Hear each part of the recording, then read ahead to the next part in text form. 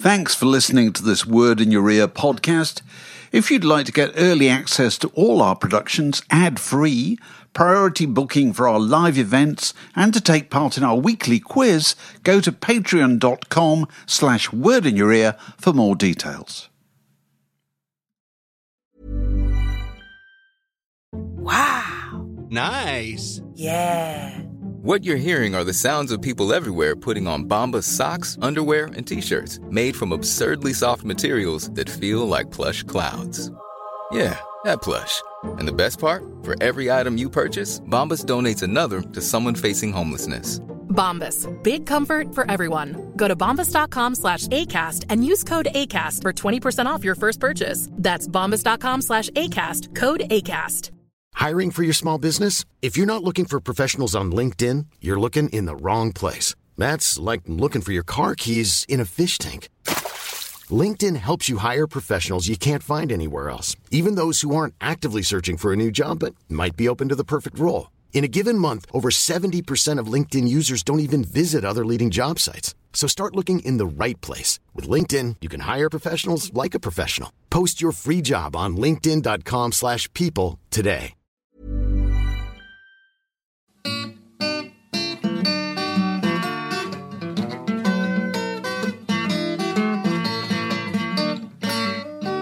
You're listening to a podcast from The Word. All right, it's a Stack Waddy game, which occurred to me this week in the course of listening to a really interesting podcast from Bloomberg all about TikTok and how TikTok doesn't just find talent; it actually grooms talent. It identifies talent. Anyway, loads of hip hop stars who are kind of TikTok stars have got these interesting names that always seem self-consciously rather juvenile. This is good because I almost certainly will have heard of none of them. So there you go. Virgin territory here. Good start. Good start. Yeah. Greenfield site. And I thought if they weren't hip-hop stars, they could possibly be stars of children's comics of years gone by. Okay. They could have come from the Dandy or the Topper or the Beezer or the Beano or I don't know what. Okay. And so it's up to you to decide which are these. Okay, are they Smithy and are Plug? Are they hip hop stars or are they children's comic heroes? Okay, here we go. Spot'em Got'em. Hip hop star. That's brilliant. Or well, I certainly don't remember Spot'em in any of the comics I read. So I'm saying that he or she is a hip hop star. He is indeed. American rapper and songwriter, best known for his 2020 single, Beatbox. Okay, here we go. Baby Crockett. Baby Crockett. Baby Crockett, I'm afraid, is the son of Davy Crockett in the Beano. Wasn't he? Apparently in the Beezer, I think. Oh, the Beezer. Was it the Beezer? I remember him anyway. In appearance, he was a toddler aged around 3, wearing red shorts and pumps, spoke in a childlike manner. He was the inspiration for Babyface Finlayson, I think, wasn't he? Do you remember him? He was the fastest bandit in a pram or something. I can't remember now. Okay, here we go. Another one. Rich the Kid. Rich the Kid. Is that a hip-hop star or a children's comic hero? I think he's probably a hip-hop star, Rich. He is an American rapper and songwriter. Made an album called The World Is Yours. What about Little Iodine? Little Iodine, hip-hop star or children's comic hero? Must be a hip-hop star because you couldn't... Iodine is too complicated a concept for a 6-year-old to think in a magazine. I don't know. It was first seen during the 1930s in a sporting role in Hatlow's popular Gap panel, They Do It Every Time. Oh, okay. Her purpose was to serve as a pesky nuisance to the strip star Henry, and her behaviour caused endless misery for a mild-mannered, easily unsettled father. So there you go. What about Little Baby? Little Baby, hip hop star or children's comic hero? I'm going hip hop star again. I don't know why. Am I right? You're right. Lil, spelled Lil, presumably. Yeah, absolutely. Yeah. Rose to mainstream fame in 2017 following the release of his mixtape, Perfect Timing. Okay. I was a card-carrying member of the Nasher Fang Club. So with a little hairy badge with Nash, and you got a little booklet with Nash words, none of which I can now remember, the sort of vocabulary of dog speak. But so I was quite in the deep end with the Beano, certainly. Anyway, go on. Okay, what do you think? Cuddles and Dimples. Cuddles and Dimples. Comic book star or hip-hop duo? What do you think? Cuddles and Dimples. Just not aggressive enough to be a hip-hop star, surely. Must be comic book. No, it was comic strip published in the Dandy in 1986. Two toddler brothers who liked to cause double the trouble wherever they went. Okay, what about Buster Cap? Buster Cap, hip hop song or children's comic book hero? Buster Cap is brilliant. Buster Cap. Which Buster is because to cap somebody is to shoot them with an illegal pistol, isn't it? So Buster Cap means shoots. There must be a hip hop star. I mean, it must be. No, it's not. It's actually an offspring of Andy Cap. Oh no, you're kidding! Back in the day, it's a spin-off of Andy Cap. Debuted in 1960 in the magazine Buster. Okay, so my favourite Andy Cap strip, the one where he goes to see the doctor. Remember that one? No, God. This is Doctor. I'm really, really worried. I just haven't slept for days. Doctor says, "Well, I'll give you a couple of tablets to take before you go to bed at night." He says, "The nights are fine. It's the days I'm worried about." You remember he always curled up on the sofa with a fag. Anyway, all right, one more. Fatty Fudge. Fatty Fudge. Hip-hop star or comic book character? It must be a comic book character. The days where you could have somebody called Fatty Fudge, which would now cause absolute outrage. Well, quite rightly. Knowing the world of hip-hop, you could have a star called Fatty Fudge. He's big and he's proud. Unfortunately not. Go big and go home. This came from Minnie the Mix cartoon strip alongside Minnie's other rival, Soppy Susan. Oh, that's brilliant. Fatty Fudge. Obese boy with an addiction to unhealthy food, particularly confectionery. So you did very well there, but that was fantastic. Good work, very good. I must try and cook with. Now you've got a game to play. Well, I don't know a game, but it's just something that struck me when we were talking to Bernie Marsden. We did that podcast the other day with Bernie Marsden. He of the UFO and the Whitesnake. God, he was fantastic. He was lovely, wasn't he? He was just the loveliest, funniest, most entertaining, tremendous guy. But anyway, we were talking about blues, and we were talking about, because he was part of the whole blues boom, and in the 60s, we were talking about how so many of those groups had to have a gimmick. You had to go, in fact, specifically, it was Stan Webb of Chicken Shack, whose gimmick was the 30-foot guitar lead, and he could go out into the audience. Coaxial cable. With somebody kept paying it out, some roadie paying it out, and he'd be out there whittling away at the other end of the venue. Go around the car park, wouldn't he? He would. Yeah. And it struck me that actually, if you think about it, I don't know about the vast majority, but a huge number of acts had a gimmick.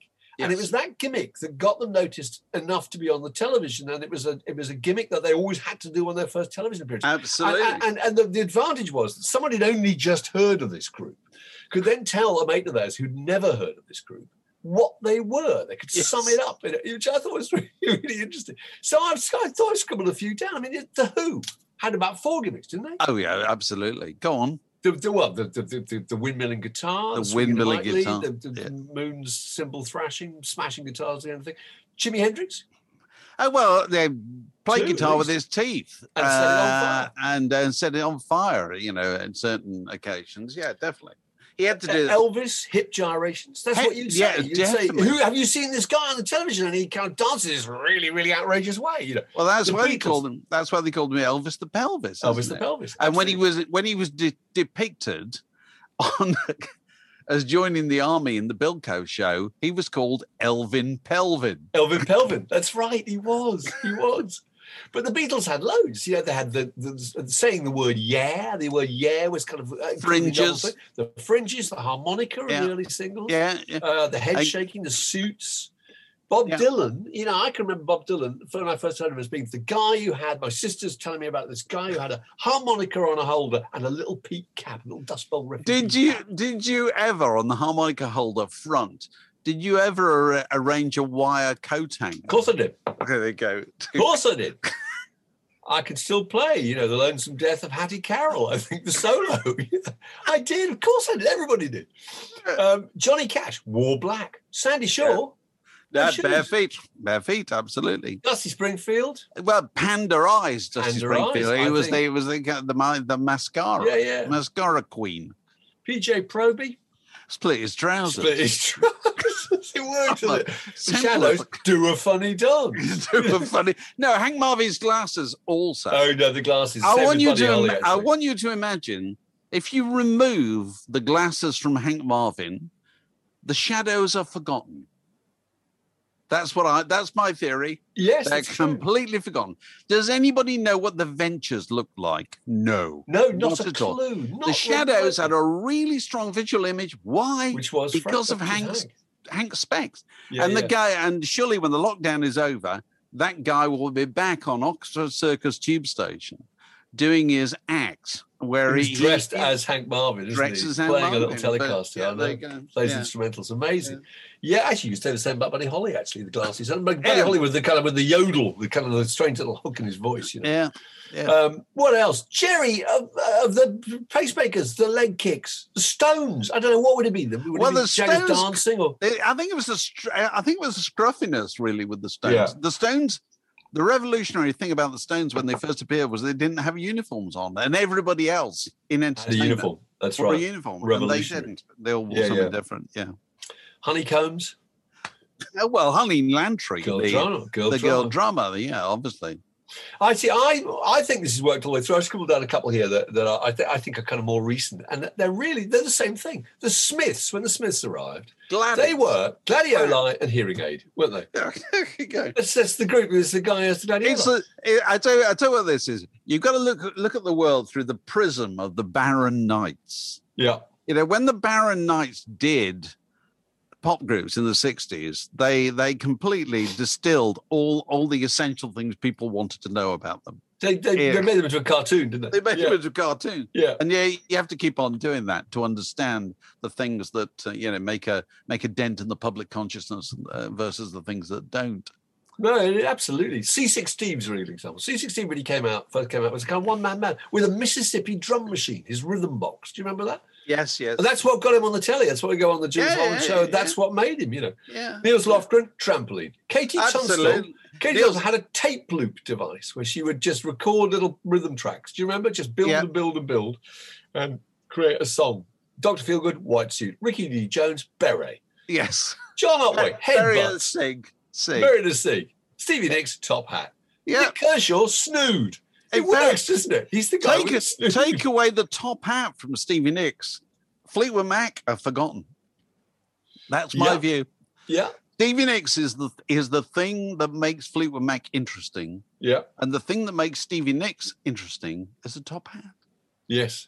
So yeah. Good. This is what theatrical impresarios.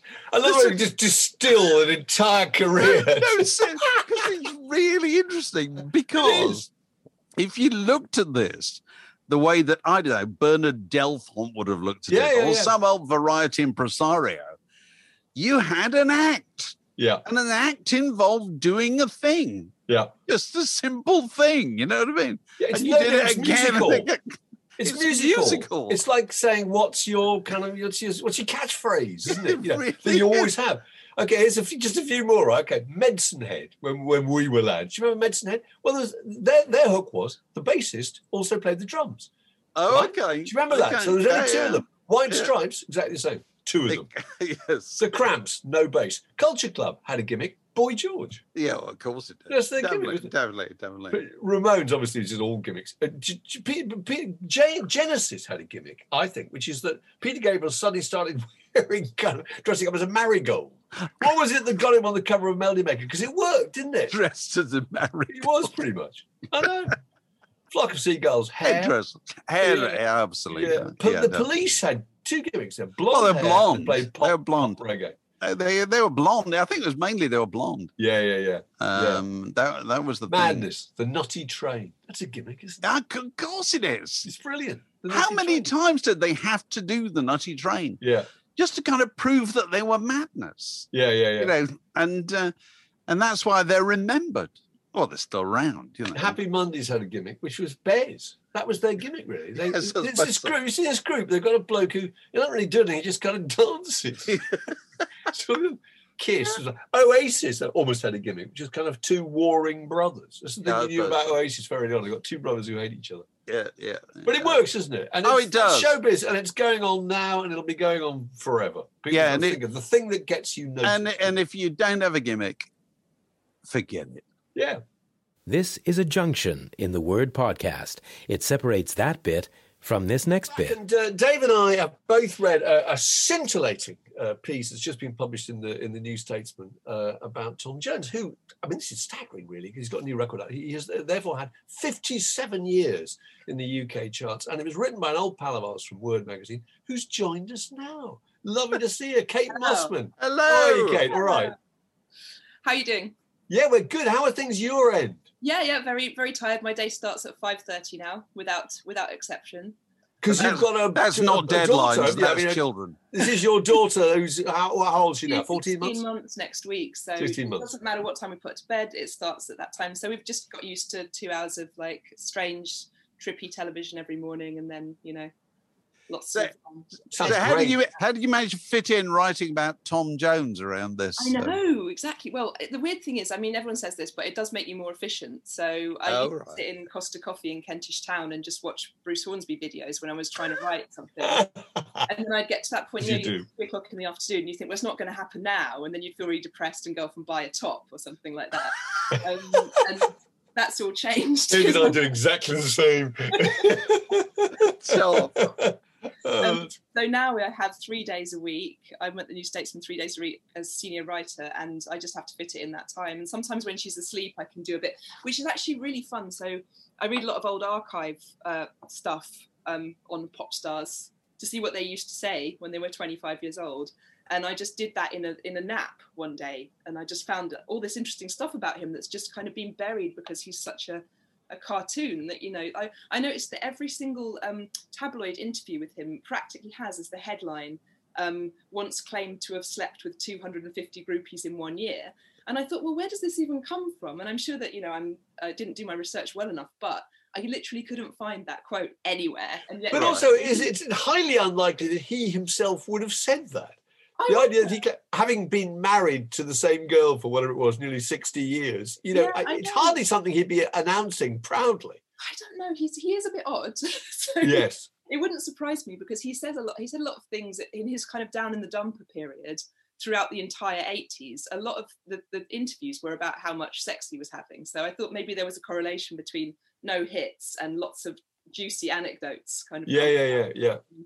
Keep him in the headlines, and it's worked because he is like Elton John, and that he's never out of the tabloids. It's just some hilarious fact every single day. Like he once said that he was going to do a DNA test to check whether he had any black blood in him, because all the people in America thought he was black when he came out with his voice and everything.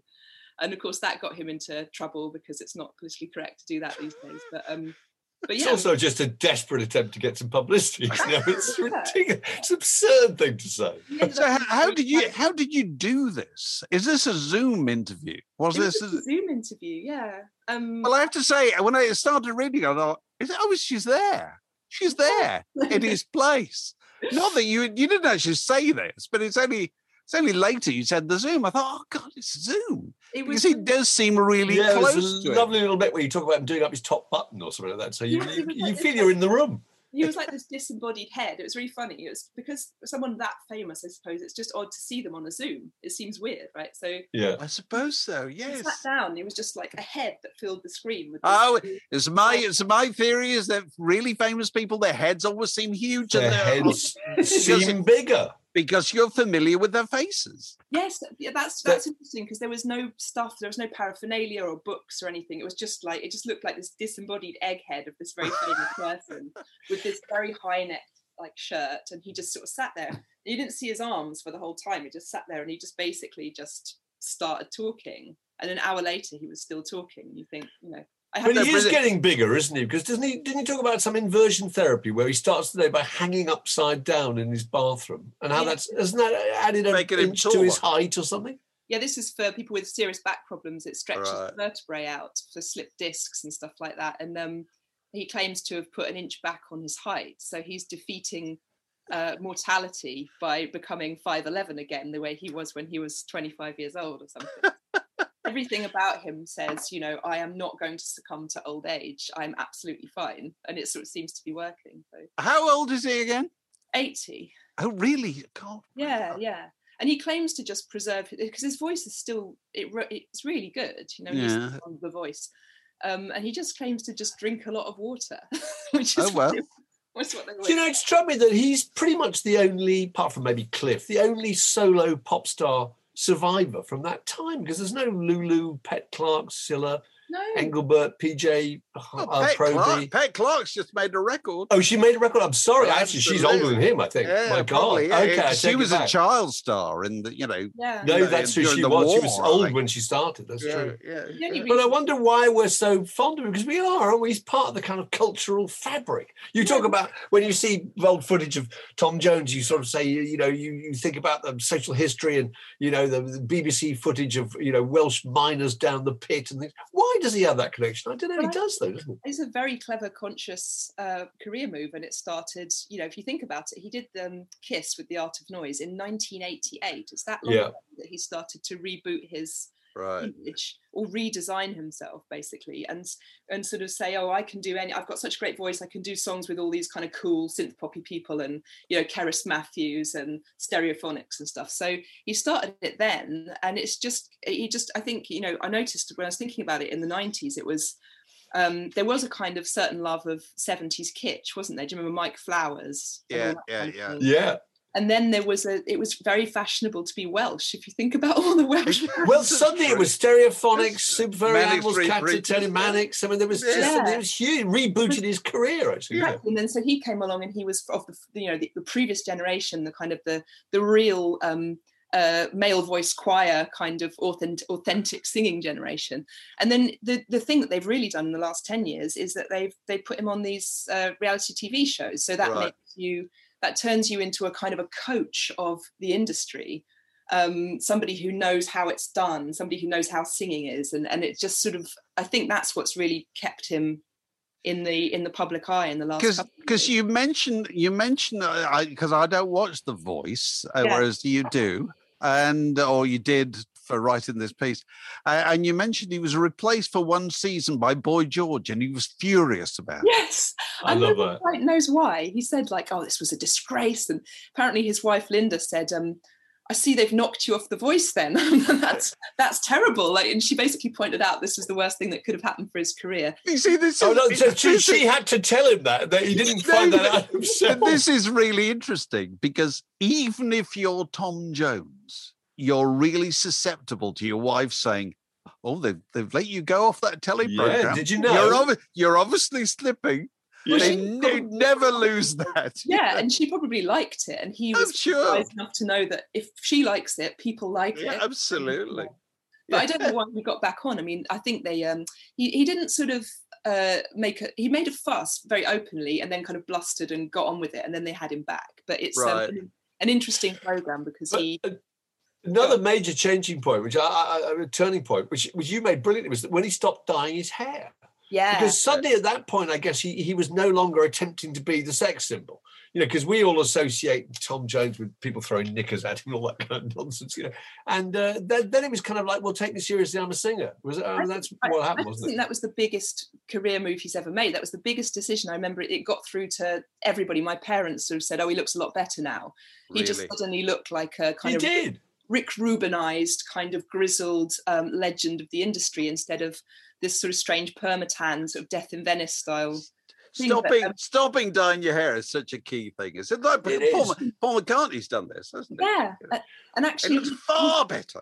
His son is the guy who's sort of in charge of this restyling. His son's been on the road with him since he was 16 years old. And there's a running joke in loads of interviews that I read where it was like, they would say that the son looks like an older version of Tom.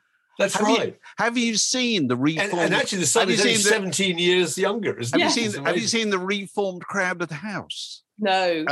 Crowd at the House, which numbers among its ranks 2 of Neil Finn's sons, both of whom look older than he did. Amazing. Because he's got that thing. He's Neil Finn. Boyish. Yeah. He's Neil Finn. He's boyish. And he's got loads of grey hair. Yeah. And he sort of looks younger than they do. That's a really odd thing.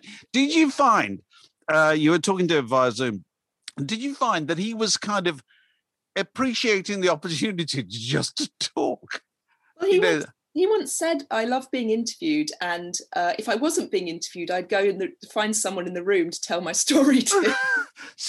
Because I got the impression that he was just one of those people who cannot survive without attention, and he can understand it. And if you've been in showbiz for 60 years or whatever, you're lost without it, Well, it's almost odd. I mean, not sort of to downplay the New Statesman, which is a great august organ that's been around for 102 years or something.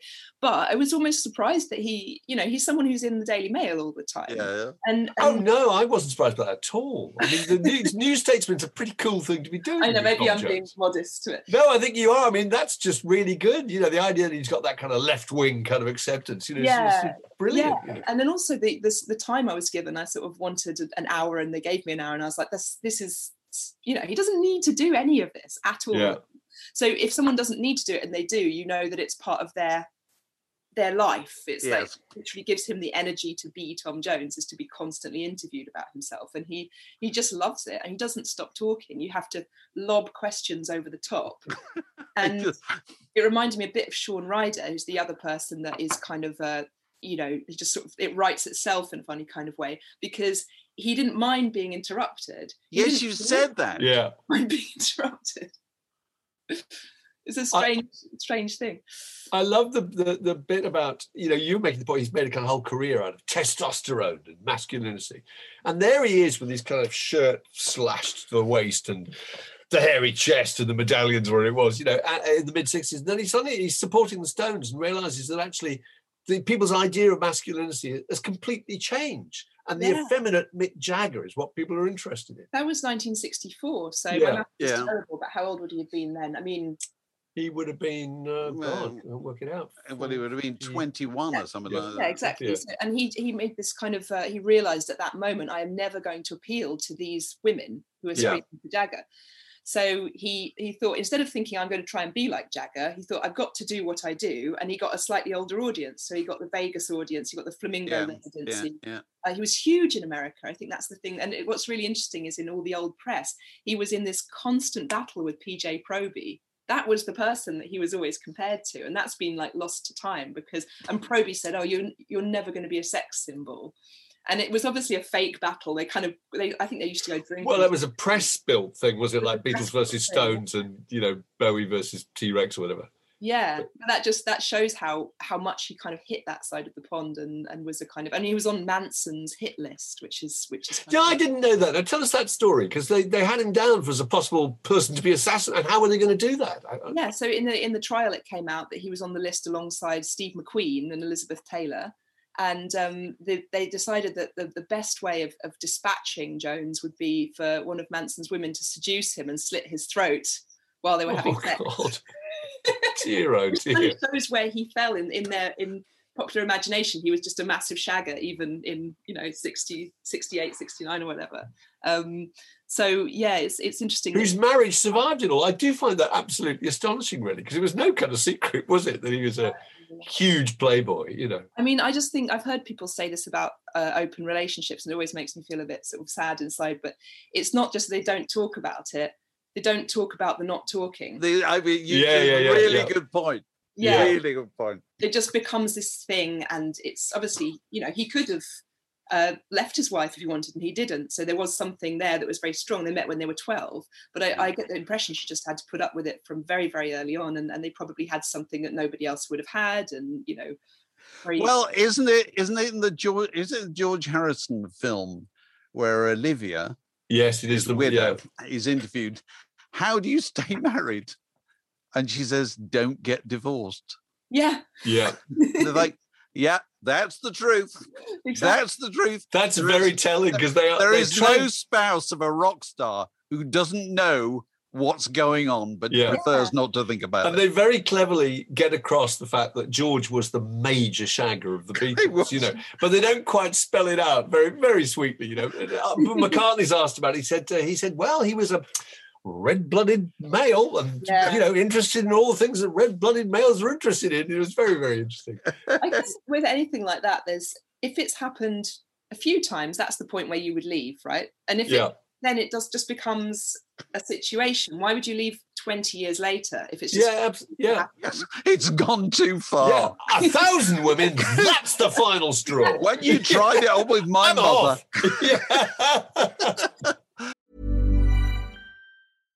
One size fits all seemed like a good idea for clothes. Nice dress. It's a T-shirt. Until you tried it on. Same goes for your healthcare. That's why United Healthcare offers a variety of flexible, budget-friendly coverage for medical, vision, dental, and more. So whether you're between jobs, coming off a parent's plan, or even missed open enrollment, you can find the plan that fits you best. Find out more about United Healthcare coverage at UH1.com. That's UH1.com. Ryan Reynolds here from Mint Mobile. With the price of just about everything going up during inflation, we thought we'd bring our prices down. So to help us, we brought in a reverse auctioneer, which is apparently a thing. Mint Mobile Unlimited Premium Wireless. How to get 30, 30, bit to get 30, bit to get 20, 20, 20, bit to get 20, 20, bit to get 15, 15, 15, 15, just $15 a month? Sold! Give it a try at mintmobile.com/switch. $45 up front for 3 months plus taxes and fees. Promo rate for new customers for limited time. Unlimited more than 40 gigabytes per month. Slows full terms at mintmobile.com. Millions of people have lost weight with personalized plans from Noom. Like Evan, who can't stand salads and still lost 50 pounds. Salads generally for most people are the easy button, right? For me, that wasn't an option. I never really was a salad guy. That's just not who I am. But Noom worked for me. Get your personalized plan today at Noom.com. Real Noom user compensated to provide their story. In 4 weeks, the typical Noom user can expect to lose 1 to 2 pounds per week. Individual results may vary. So what's next, Kate? I always used to joke at Word that you're always interested in profiling older gentlemen in popular music. Well, they're getting older. This is the problem. I used to be interested in the sort of 50, 60-year-olds, but now they're 80. Well, actually, the oldest person I interviewed recently was James Lovelock, who was 100. Oh, right. Yeah. And then I just did the nature writer Richard Mabey, who was on his 80th birthday. And then now Tom Jones is 80. So I don't quite know what's going on. Honestly, this is some unconscious force. I can't control it. You've got a very good way of identifying those people who just aren't written about. Absolutely. You know, Glenn Campbell you wrote a lot about. And, you know, I'm trying to think of some other ones. Actually. Bruce Hornsby, absolutely.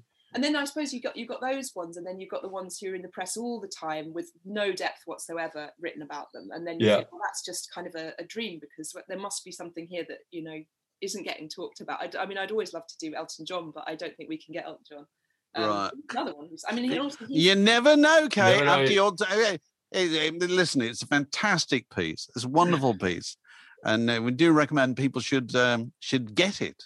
Should actually go and buy it. It's a thumping good read. It's extremely good. It contains my favourite use of the word undercarriage in the last over the last few years. What was that phrase? It's brilliant about Listerine. How you buy it to find out, in fact. That's right. It is an incredibly funny phrase. Listerine and undercarriage. Yeah, look. Made me laugh out loud. Thank you very much. Great, it's been lovely to talk to you. And when this bloody war is over, we'll join round a pub table. Yeah, we'll look forward to doing that. We will. That'd be fun. Brilliant. Cheers, Kate. Good to see you. Bye. The Word Podcast. Prime cuts of popular culture served fresh each week. Return to something we were talking about last week, actually, which is that we discovered in recent weeks that you can get a Ramones T-shirt at Marks and Spencer's, and so obviously the rock T-shirts has gone very much mainstream. We were talking about the Rolling Stones, who the most valuable thing that they own is the lips and tongue logo, and we were talking about acts who maybe sell more T-shirts than they sell records, or where the logo has been worth a lot. And I was corresponding with Owen Parker about this. He was previously a friend of the pod who's been on the podcast, and Owen sent me this clip of interview of Martin Freeman being interviewed by Tim Lovejoy on TV. And Tim Lovejoy is wearing a Ramones T-shirt. And Martin Freeman says, go on, tell me, name a member of the Ramones. And of course, Tim Lovejoy can't really do it. He can do it because actually they've got their names written on the T-shirt. So it goes, well, there's Joey and then there's Dee Dee. But then Martin says to him, Martin says, all right, okay, name me 2 albums by the Ramones, just 2. And he can't name it. Yeah, absolutely. I know. And so there's very much the kind of a classic old purist argument, really, isn't it? You know, and we were just talking about this, whether there's anything in that argument, because I personally thought, you know, Martin Freeman was going a bit far in that particular context, really, because it's a fashion item. You know, millions of people wear those things without any idea. I agree with you, actually, because I think there's 2 types of people. There's, like, take the Rolling Stones logo. If somebody wears the Rolling Stones tongue, you get the impression walking down the street and you see them in the high road, you think they're probably not a major hardcore Rolling Stones fan. They're just somebody. They're a marketing executive and it's the weekend. Definitely not a major. Yeah, exactly. Because if you're a really hardcore, a real Rolling Stones, you would have a kind of Earl's Court 1976 T-shirt, really, really faded, stained T-shirt. Yeah. Pointing out that you've been flying the flag for years, you know. Yeah. And I think there's just 2 types of people, but it does really interest me, that. And I think there's I was just looking up various groups who did sell a lot of T-shirts. It doesn't surprise you, does it? AC/DC. Oh, right. They're groups that just really, really stand for something. Sublime, Van Halen. Oh, really? Yeah, Van Halen too, yeah. Slayer. And there's various that I think must sell a lot because it's all about representing a particular attitude, isn't it? Velvet Underground must, surely. I would have thought. Well, I don't know, because it will depend who owns the bits of artwork, which we'll come to in a minute. Because Alex, you were saying, when we were talking about this the other day, that you think people ought to earn the right to wear T-shirts. Is that right? Yeah, absolutely. Well, I sort of know in my heart of hearts that I'm a little bit wonky in this opinion, but fandom is built on snobbery, isn't it? Really, certainly. And yeah. You know, this is my band, this is my club, and I have earned the rights to wear this T-shirt through years of dogged fandom, listening to the very worst of their. I bought all their terrible records. I've been to their worst gigs. I've suffered from Definitely Maybe through Even Be Here Now, and I'm still here. I have earned the right to wear this 1999 T-shirt, and you, my friend, cannot name Bonehead from Quigs. And do it. Even knowing who Bonehead is that's hardcore, isn't it? That's the acid test, really. It is. Yeah. But I can understand where Martin Freeman comes from, because, you know, if I'm walking down the street and I see someone wearing a Rolling Stones tongue logo T-shirt, for example, and they do not look like a Rolling Stones fan, there's a part of me that feels a little bit sad and angry at the same time. And I don't know why. Okay. What does a Rolling Stones fan look like? He looks like a member of the public, because it's everybody. It's everybody. Yeah. You can tell they exude an energy that you can tap into their aura. No, really, the fan gives off an aura. You just know. You just know. Oh, well. There are certain fans who do look similar, I think. Grateful Dead fans. Anybody in a Grateful Dead T-shirt tends to look extraordinarily kind of, don't you think, kind of a psychedelic nerd, kind of very little bit like, look a bit like Jerry Garcia. I suppose so. There's a beard involved, you know. I don't know. But it's funny, we're talking about the you know, people who've done well out of T-shirts. And Owen was saying to me that that Frankie Goes to Hollywood didn't make any money out of the music, but they did quite well out of T-shirts. And which is a massive irony. It's really irony. It is, because they didn't make any money out of the music, which they didn't play, apart from, you know, Holly Johnson, fair enough. But they did make a lot of money out of T-shirts, which they didn't design. Yeah. And that's a really interesting case. You know, Frankie Say, all that stuff that happened in, 84, 85? Yeah. It was absolutely a phenomenon, wasn't it? Everybody the Live Aid T-shirts that everybody wants to run the world. All that came out of Frankie. No, it didn't. It all came out of Catherine Hamnett, first of all. Yeah. The fashion designer who famously turned up at Downing Street and was pictured shaking hands with Margaret Thatcher, wearing a huge T-shirt saying, what was it, 97% don't want Pershing or whatever. It was about Greenham Common, wasn't it? So that was picked up by Frankie Goes to Hollywood and became a very big thing, and then was picked up by loads of other people as well. So Who owns an idea like that? That's what interests me. Yeah, and you tipped me off about the debate that's going on about Nirvana, which, if I can sum it up, as far as I can see, Nirvana are suing Marc Jacobs, I think, the fashion designer. Label, yeah, for using their Nirvana smiley face as a logo on T-shirts. Yeah. But Nirvana, the two surviving members of Nirvana, which would be Chris Novoselic and Dave Grohl, can't remember who actually invented that thing, which is fair enough. And now a Californian designer, I think, has just claimed that he invented it. But, interesting pop fact, the logo itself wouldn't sell and has no value at all unless it has the words Nirvana underneath it. This is it. Because otherwise it's not really their logo. You're not quite sure. If everyone remembers it, it's that smiley face with the kind of crossed-eyed eyes and the kind of stoned-looking version of the smiley face. But, I mean, it doesn't mean anything unless it says Nirvana. So, actually, Nirvana do have a right to some percentage from that, you know.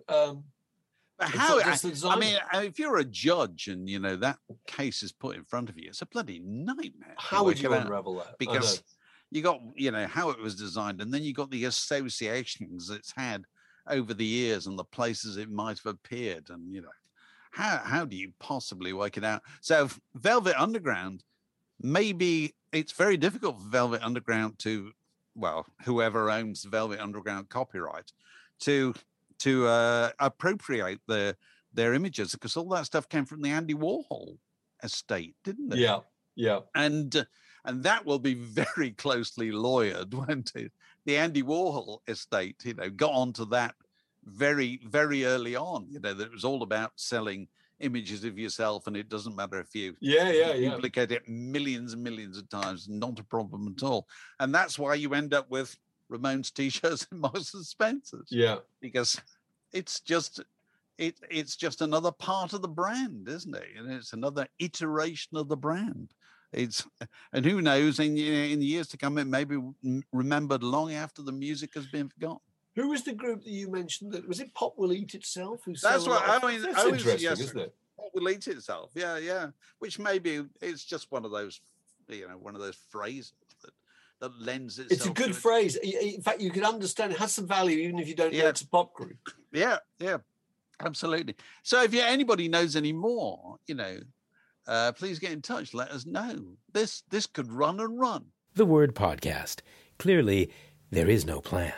So Sky Sports got in touch with me the other day and wanted to know why, with the Euros coming up this summer, why the old tradition of the football record, the national team doing their own football record, appeared to have gone away and wasn't going to come back at all. So that's our topic.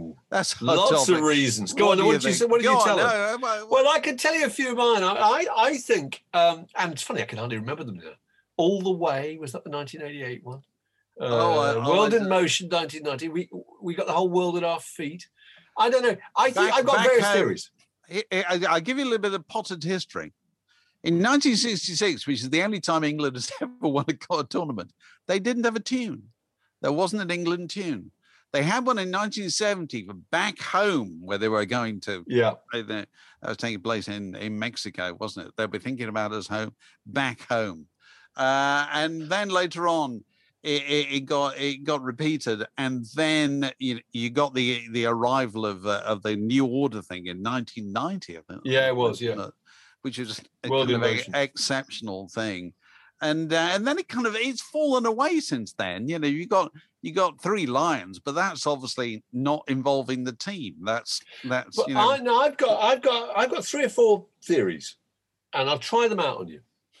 First one is that the modern footballer is seen as a kind of slick, capable professional, a man in a £150,000 car, earning $1 million a week. Incredibly aware of and looking for advertising options, brand building. Your image of the modern footballer is somebody like Marcus Rashford now, I think. And I think that they're very unkeen on being seen to be kind of amateur at anything. Because the whole thing about the England squad is it's just a load of people who can't sing, isn't it? Get in the studio, have a bit of a laugh. That somehow seems a step down from this kind of fabulous professionalism they're trying to get across. Point 2, I don't think there's that sense of England's squad as a gang anymore, actually. I think there's a series of individuals out to make their mark, out to get some kind of career gain from it.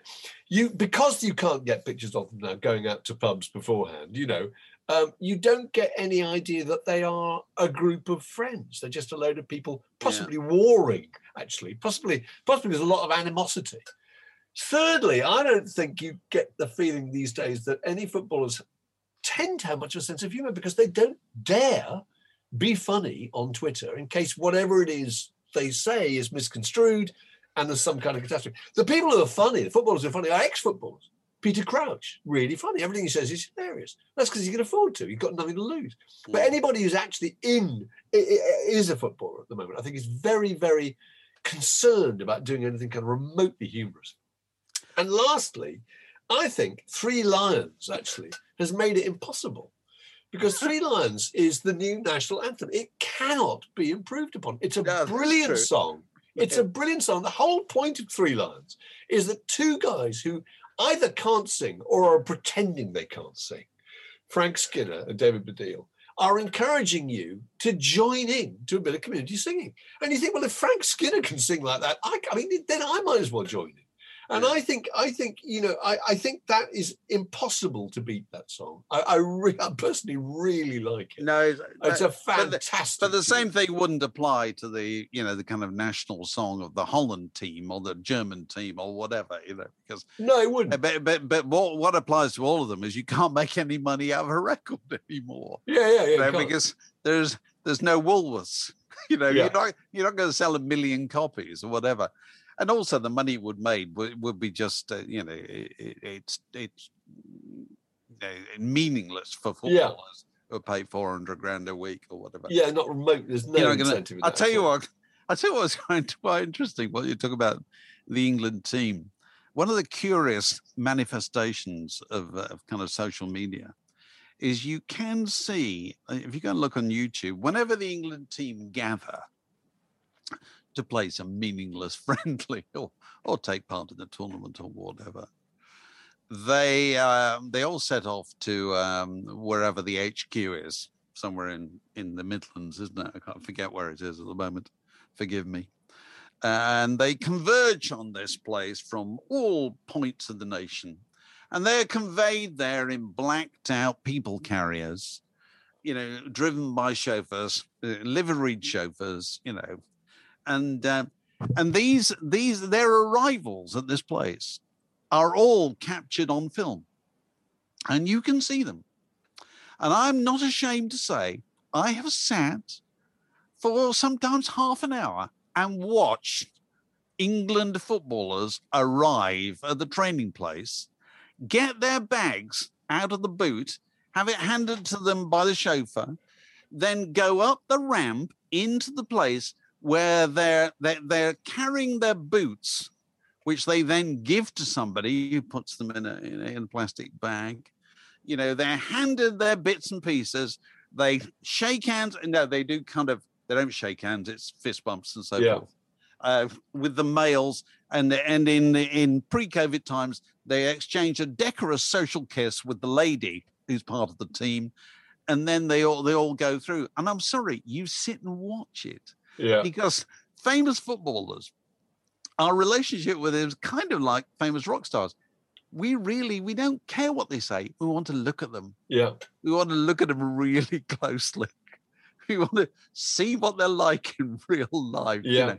And that to me is kind of more powerful than having all of them gathered round a piano in the top of the Wop studio wearing Pringle sweaters, holding headphones rather unconvincingly to their ears while they join in some moment of enforced jollity. It's kind of the song just seems an utterly redundant idea. Although the only thing I did say to Sky is, I bet somewhere in China or Russia or the former Soviet Union right now, some 14-year-old genius is developing some item of social media that we haven't seen yet, which will happen round about the Euros and will bring together music and pictures and sport in some way you wouldn't have dreamed of before. Yeah. And that will carry that power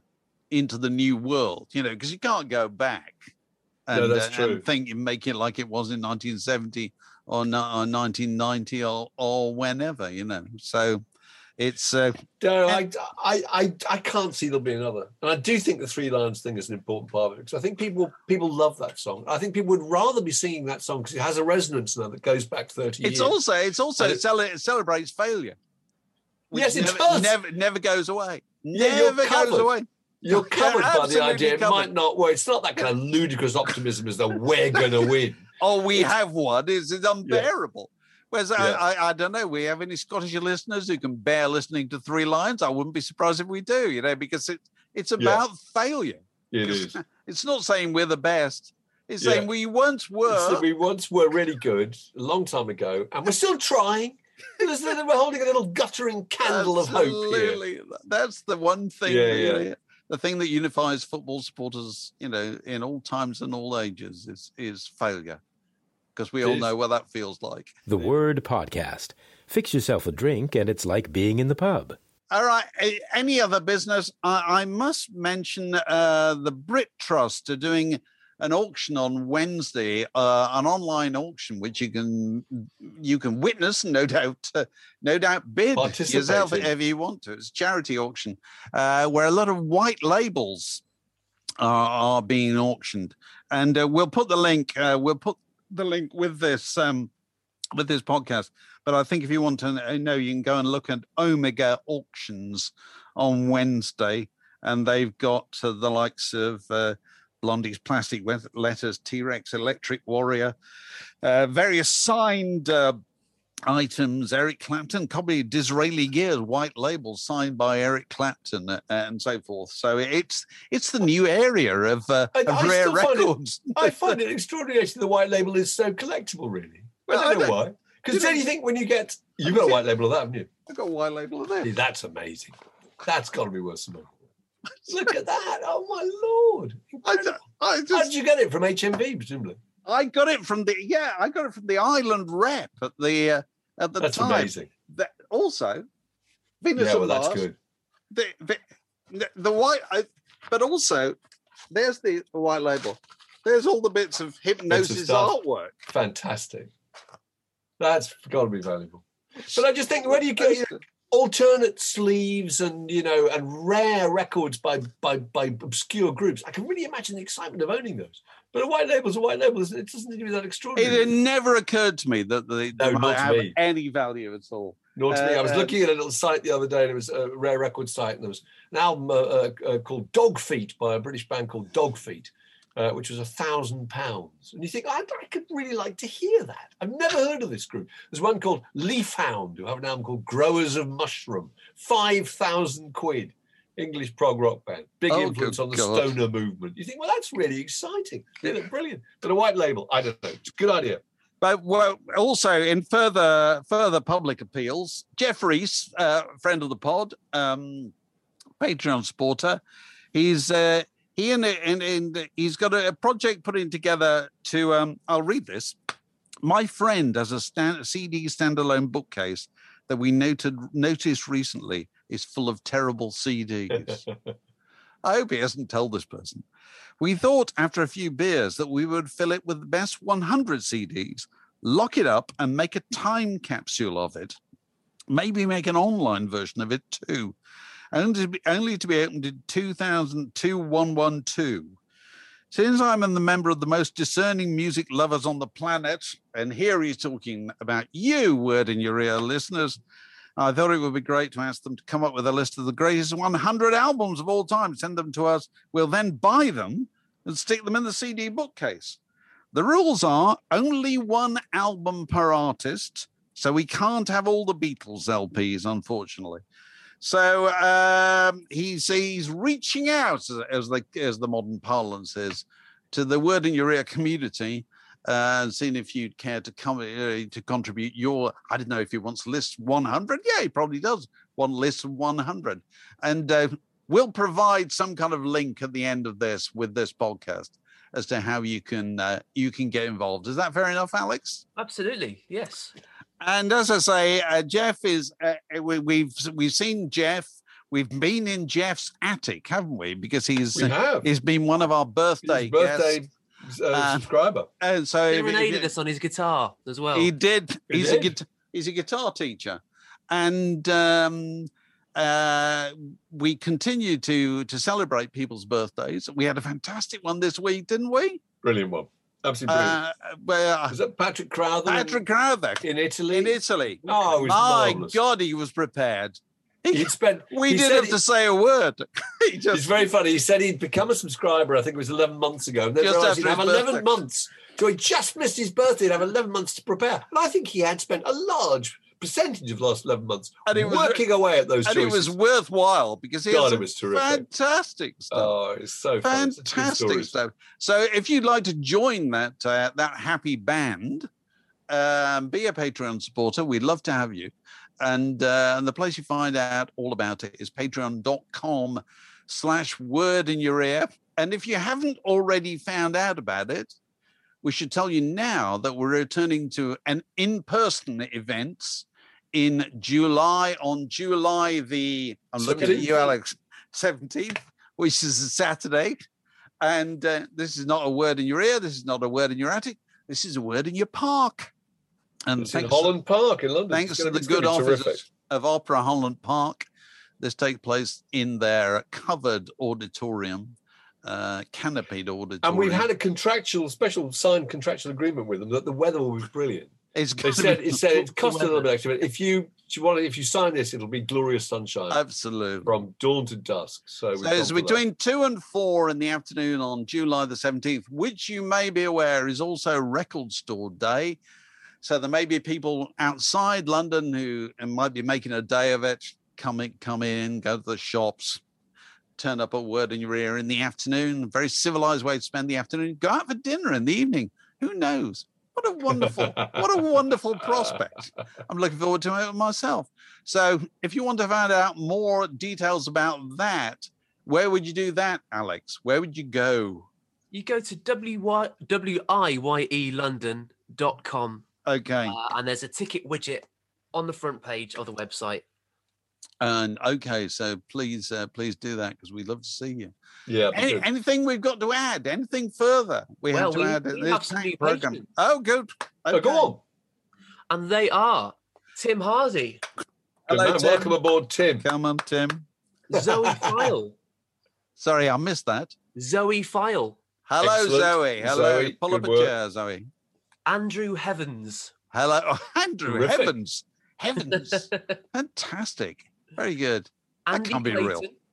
Sorry? Andy Clayton. Hello, Andy. Splendid. Andy C, one word. Andy. Wow, that's okay. interesting. Fine. Yeah. Great name. Yeah. Carl with a K Martin. Very good. Carl with a K. Carl. Hello. And John Wright, who's an annual patron. Okay. Annually, you get a 15% discount.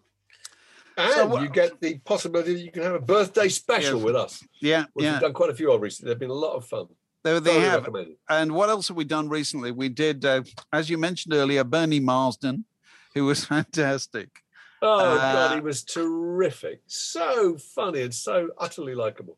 Have we put up the Richard Thompson? Has that been put up? No, that's going out in the next, maybe the next day or so. That'll be going right. Good. So we were delighted to talk to Richard Thompson, who was absolutely fascinating and charming as ever.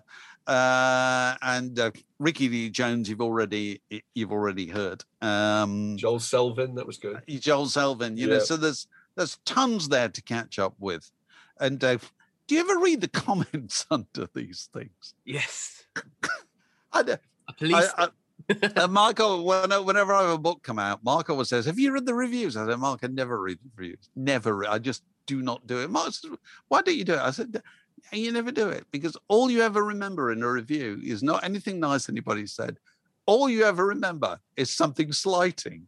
It's a fact. It's so true. It's exactly the same with Twitter, isn't it? People only talk about the negative things. So thousands of them. And so I just happened to look under the comments under one of these. I can't even remember which one it was.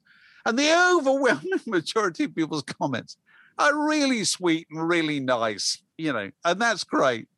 And then you just get the odd one going, this is only 25 minutes. What's going on? And you think, so, mate, it's you can access this for free. Anything, yeah, and you know, I couldn't help being reminded of the old, old joke, Woody Allen used to tell about. Oh, the food's terrible, and such small portions. Portions, that's right. This podcast was brought to you by The Word.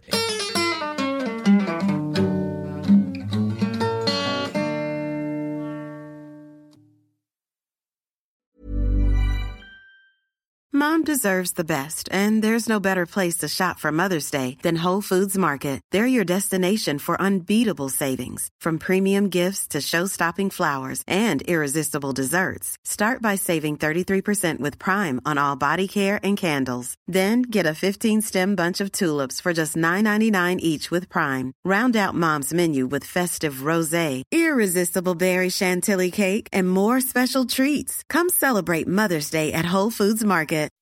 When you make decisions for your company, you look for the no-brainers. If you have a lot of mailing to do, Stamps.com is the ultimate no-brainer. Use the Stamps.com mobile app to mail everything you need to keep your business running with up to 89% off USPS and UPS. Make the same no-brainer decision as over 1 million other businesses with Stamps.com. Use code PROGRAM for a special offer. That's Stamps.com, code PROGRAM.